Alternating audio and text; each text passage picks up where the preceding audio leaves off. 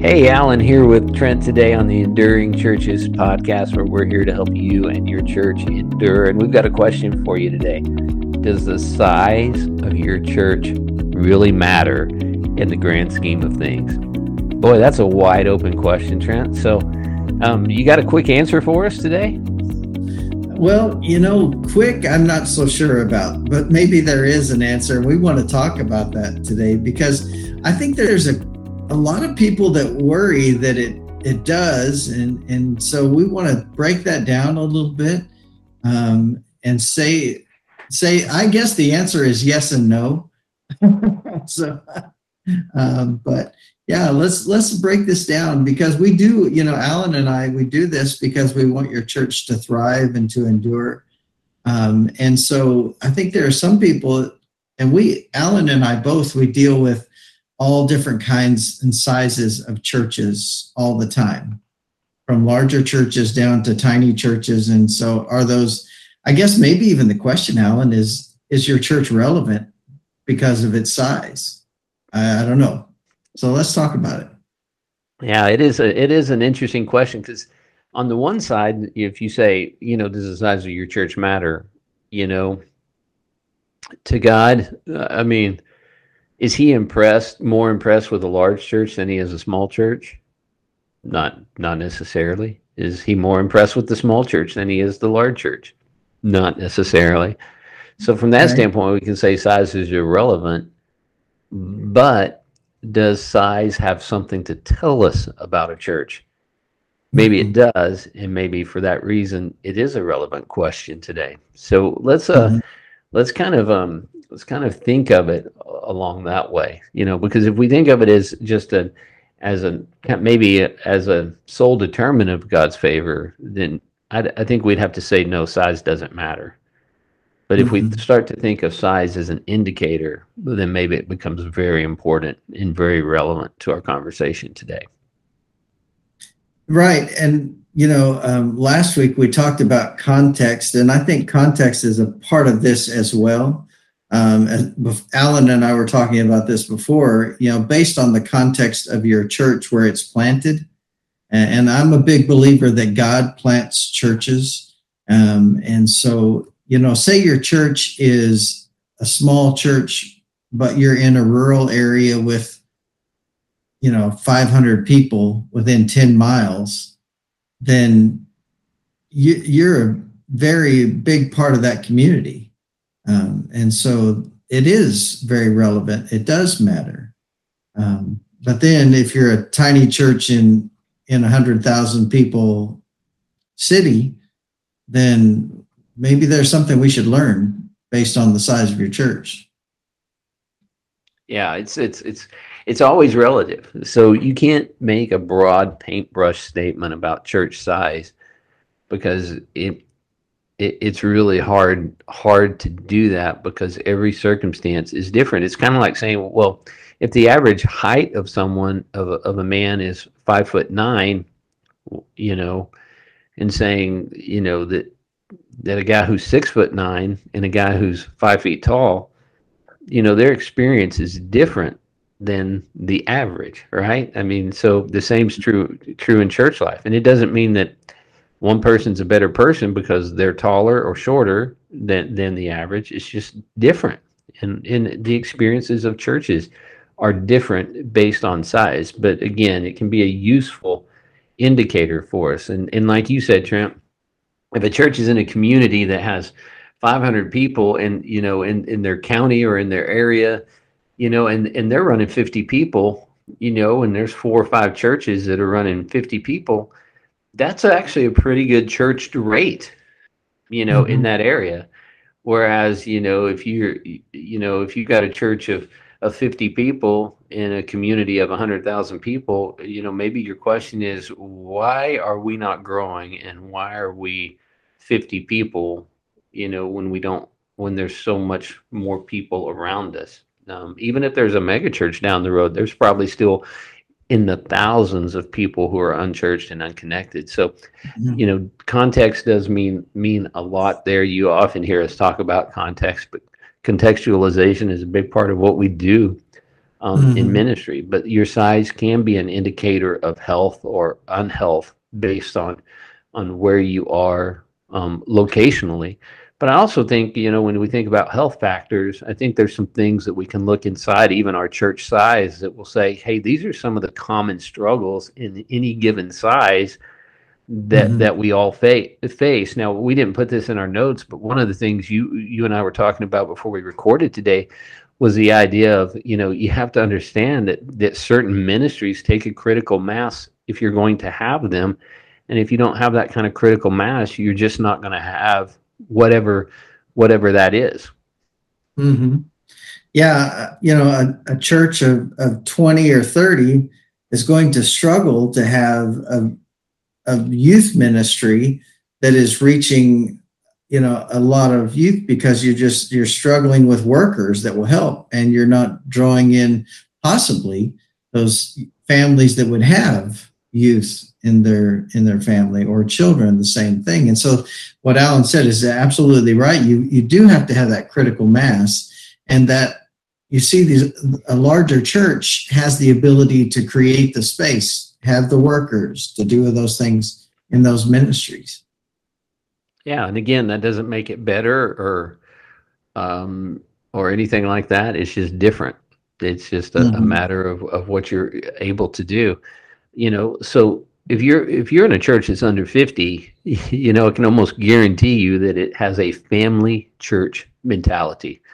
The positive is, hey, we're all family here, and there is actually something beautiful about that. There is something fun about that. The relationships in that situation are so rich and so deep, and people know each other and they value each other, and there's something beautiful. But there's also a downside to that family church mentality, and that's that newer people can really have a hard time having a voice in that experience. And so it's hard for new people to come in and feel like they're truly a part. And that's one of the things that will keep a church under 50 if they're not willing to face that particular barrier. Yeah, and thinking of it from the pastor's standpoint too, in a church under 50, it's easy to connect with those different people in the congregation, and you have, especially if you're there for a long time, and that's why we do call this the Enduring Churches podcast. We want you to be there for a long time. But if you're there in that setting for a long time, you have a huge influence over that congregation, because you've done all the baptisms, you've done all the burials, you've done all the weddings, and so you just have that influence, that relevance in that area. The next group up, and this is we're doing this in kind of the sections that most people break church size down into, but under 125, that's a whole different challenge, Alan. How does that affect a church? Yeah, I think when 100, 125, I think what you run into is that shepherding challenge. When you're under 50, the pastor knows everybody. Everybody knows them intimately. You can grow up probably till, say, 100, 125, and the pastor's still going to know everyone, just not as intimately. But one of the biggest things is that, what people expect of a pastor and what a pastor is able to do, and the number of people he's able to relate to. Once you're at 125, it's impossible. I mean, he just can't, and many of those churches take that family mentality all the way up to that point. And, when their church starts to grow, well, it's just not family anymore. And people are getting hurt. Well, the pastor didn't come see me, he used to come to our house once a week. Yeah. And you just can't. And so, it becomes this barrier that you just start bumping up against, that because of this size, we're happy to be this size. We're happy. We want our pastor to know us intimately. We don't want to have levels of separation. We don't want to have to increase our role in ministry and in service because we want to be served by this person. And it becomes a real struggle to break that kind of shepherding challenge that exists there.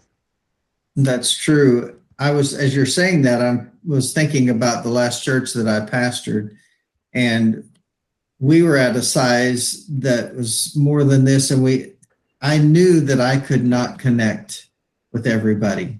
There was just no way. And so we had a wonderful youth minister who is now their pastor. Kelly did an amazing job of connecting with a lot of the young families and youth because he was our youth minister. And so I didn't have to worry about that because I knew he was shepherding them well, the youth and the young families. And then we brought on, a children's minister, and that person could shepherd those kids and those families even with those kids. And so we were all kind of intermingling our shepherding skills over those families. And it wasn't just one person that took care of all their spiritual needs. We had a team that was doing that. Yeah, that was a great look, and that was a fun to watch you help your church walk through that just from the outside. And you kind of saw me kind of do some similar things in my church where we realized that we had to kind of grow our support level. And there's a lot of ways to do it. You don't have to do it with paid staff. You can do it internally, but you have to create avenues that gives the pastor freedom to begin moving to more of a leadership role in all of that. And that kind of leads us into the next two. Now, a lot of people would have one in at the 200 barrier. I'm going to bump it, Trent, if that's okay, to 500, because I think in today's age where we're at in church culture, I think the struggle, whether you're trying to break 200 or 500, it's the same thing. It just looks a lot different depending on the size. But I think it's structuring for continued success becomes the challenge. If you're kind of in that size, how do we keep moving forward? I think a lot of it has to do with structures and processes that you have to create to allow you to do that. Because most churches, when they create their structure, they blow up, and when they blow up, they tend to outgrow the structure that was put down, and then you're always trying to backfill your structure, and that can become a very hard and challenging thing for churches to do and to do successfully. And so I think, organizational issues, what you do with small groups, become highly important here. Yeah, it's very hard to change the structure of a church once they're already involved in that. I mean, to go into a Sunday school department and say, okay, we're going to change everything, or a small groups thing, that's hard for people because they're used to that.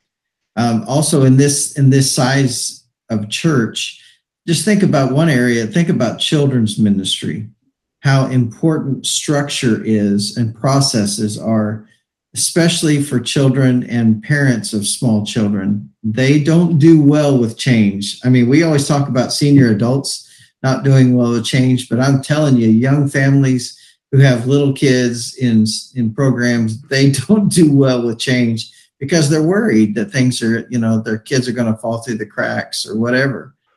This is an area where you really have to think through how it's going to grow long term, and you're going to have to continually add. I know this sounds counterintuitive because I just said, well, they don't like change, but for your church to continue to grow, you're going to have to continually add processes and structure for it to grow more. Well, and I think that's building the kind of the idea that change is a part of growth, right? That this is something that is, if you're not changing something, then people will grow comfortable. If you build change into what you're doing, then people get comfortable and expect change. And so when you don't have change, then that becomes uncomfortable. So you really want to kind of build this idea in. I heard years ago that, you should structure your church in its early days to be 10 times bigger than what it is. So if your church has 50, you should kind of have a structure that will allow you to grow seamlessly up to 500. If you have a church that's 500, you should have a structure, that could maybe allow you to grow up to 2,500 to 5,000 fairly seamlessly. Now, you think about that is a matter of scale, but it is important to think about, and I get it. Some churches, if if you're the county seat First Baptist Church and you've got half the population in your church, I get that you don't might not need a 10-time plan, but you might. The city could grow out your direction and they could all of a sudden say, hey, we're building 5,000 new homes in your community. I've got a church in my association, mostly rural churches, but they're putting 3,000 homes in, and there's the plans right there. Things catch up to you sometimes, so you need to be on the front end paying attention to those things. But there's a lot written about structure. Get help with structure. I think that's one of the things. Don't just trust all your instincts on structure. I think that's what a lot of churches fail to do. What are some creative ways to make this happen? And there's the organizational side, but then there's also the practical side. And I think one area where we fall apart is in our small groups, because the larger you get, the more important how you break people down into small groups gets. And if you do not do that well, you basically say size is capped. Mm-hmm. Yeah, and when your church is growing at this point in this size range, you're going to be drawing people who are leaders in other fields, and the more that you can involve them and give them opportunities and authority to work in, then they will develop that structure and they'll develop those small groups, and they'll be good teachers and leaders for that. And this is a real struggle for pastors to let go. Those control freak pastors, they're going to struggle with letting some of this go to some people other than themselves. Yeah, that's true. I've had struggles with that. It's hard. Mm-hmm. It's hard to let some things go. I'm actually had to have an honest conversation about something we're looking at in my present role, where I would start something and give it off, and but I like that. Yeah. But it is important for us to give certain things away. And if your church is larger, let's just talk about the above 500 church, and certainly different, but this is a small percentage of churches overall, especially when you hit the mega church size, which is over 2,000. It becomes an even smaller segment. But I think one of the big issues that we're facing today, and that struggle, is what's going to drive the church. Is it going to be the personality and event driven place, or is it going to be a Jesus driven place? And that is a struggle, because it always feels like the bigger you get, the more you feel like you've always got to top yourself. The more you feel like you've got to do something bigger than everyone else. The more you feel like, if I did one event this year, then I've got to do a bigger event next year. And it really becomes more about driving the machine that is the church than being the church. And that's a real struggle to fight through. Well, a way to combat that, I think, Alan, and I've seen this work well, is the churches that don't focus on one person being the pastor, but they have a team really of pastors at this point, and that several people are preaching over the course of a year.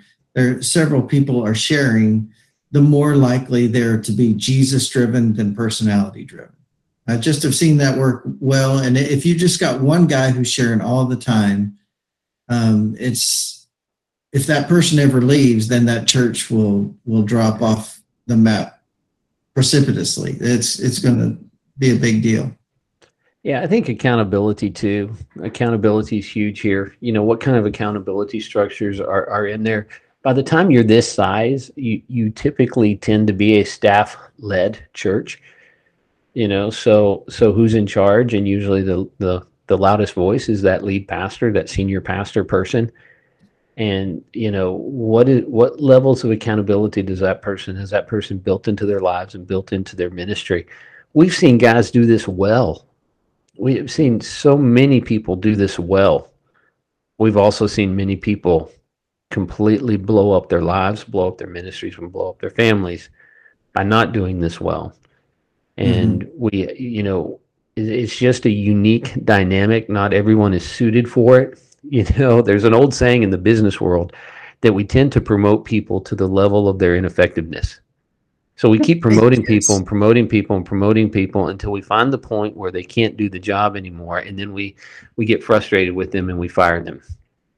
Mm-hmm. And you can actually see that in many places. You see that in, like, you think about it from coaches. Someone might make a great coordinator, but they might not be a great head coach. How do you know? Well, sometimes you don't know until you put them in the role.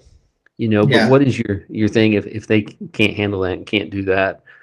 You have to think through those things. But it's just its own unique challenge. The megachurch provides a challenge unlike others, and the truth is that one of the frustrating things that they're running into is they can't find replacements to replace the people.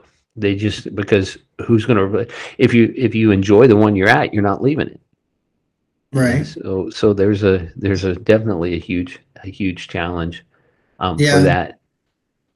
Well, and I was going to add too that this is an area where administration is huge. Not just the people that are seen before the congregation, but you've got to build in from everywhere from 125 on. You've got to build in people who are very good at administration to be able to be effective, to allow. It's just like the same picture that the disciples said, hey, when they're confronted with, hey, our widows aren't getting the same amount of food from the Greeks and the Hebrew and the Jews, right? So they said, hey, we want to focus on the word of God and prayer, and we're going to put some other people in those roles of administration. You have to do that, and you have to focus on that to be able to get that to happen and to continue to happen well, so that the people that are in front of the congregation can focus on those things. Yeah, that's a great thought. That's so true. So those are just some of the things, and I know we could probably come up with even bigger list. We just kind of want to talk about some of the main things. But Trent, one of the interesting things about size is that size for most churches is very, very fluid. It can change. Churches that were large can become small. Churches that were small can become large. But there is kind of a movement among some churches to practice intentional sizing. Where we don't want to be bigger than this. This is where we feel, and if we get this many people, we're going to plant another church, and we're going to plant another church. And I think that this is something we've seen in church plants, because they know how to manage and what to expect at a certain size. Right. Well, and those church plants typically put in way more thought at the beginning so that they are prepared for that 10 times growth that you mentioned earlier. But the other side of that intentional sizing, it may seem unintentional, but it really is intentional, is that church that says, it's us four and no more kind of thing. And they become that country club atmosphere.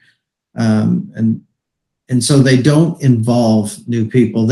And there's that, you mentioned the business principle. There's the other business principle of getting the right people on the right seat on the bus.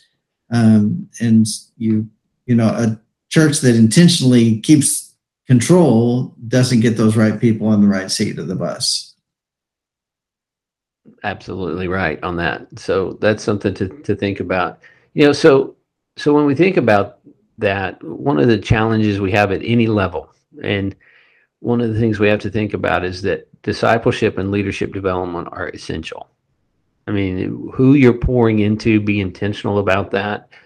Be intentional about what discipleship looks like, but recognize at any given size, it looks different. It just changes because the dynamic changes. And so, a pastor might can, be the chief discipler in a small church. The larger the church gets, the less the pastor is able to fulfill that role. And it has to be spread out. So think through those things. In regards of size. And one other thing about size that I think that's important, Trent, is, where is technically it easier to make change, when your ship is small or when your ship is large? Yeah, you compare turning a bass boat to turning a cruise ship, and you can turn that bass boat way quicker. And so that small church, you have the opportunity to make change if it's allowed. But the other side of that is that the larger church has an expectation of change more than the smaller church does. The smaller church is able to change quicker, but they don't have the expectation of change. The larger church has the expectation of change, but they struggle to make it happen. Man, you stole all my thunder on that too. I was going to, but isn't it funny? Because I hear this so often. Oh, if you pastor a small church, you can just make change. Mm-hmm. Yeah, because you have to look over at that person who's controlled everything in the church and see if they agree to that change that you want to make. And you have to lead through that dynamic. And if you're not there very long, you're never going to get through that dynamic, right? So you have to earn the right to make change before you can make the change. And so that takes time, just like it takes time in a big church where you don't have to get as much permission to make change. So it still takes time. It may take the same amount of time in a small church as in a large church.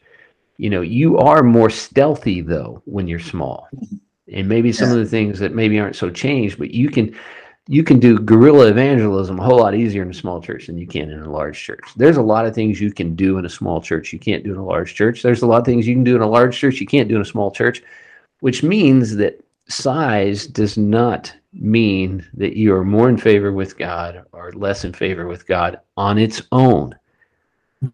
But we should always ask ourselves, in my context, does size matter? Right. And in your context, it does.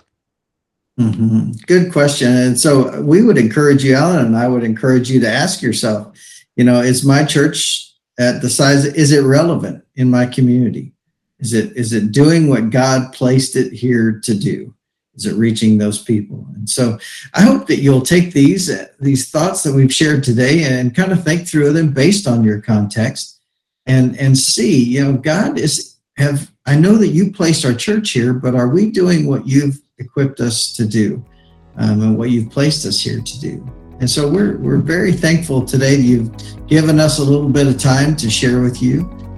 We hope that you'll think through this, and if this has helped you, please take just a few minutes to share this with a friend and help us to be able to be a blessing to someone else. But we appreciate your time today and hope that you will tune in next week for our next episode of the Enduring Churches podcast.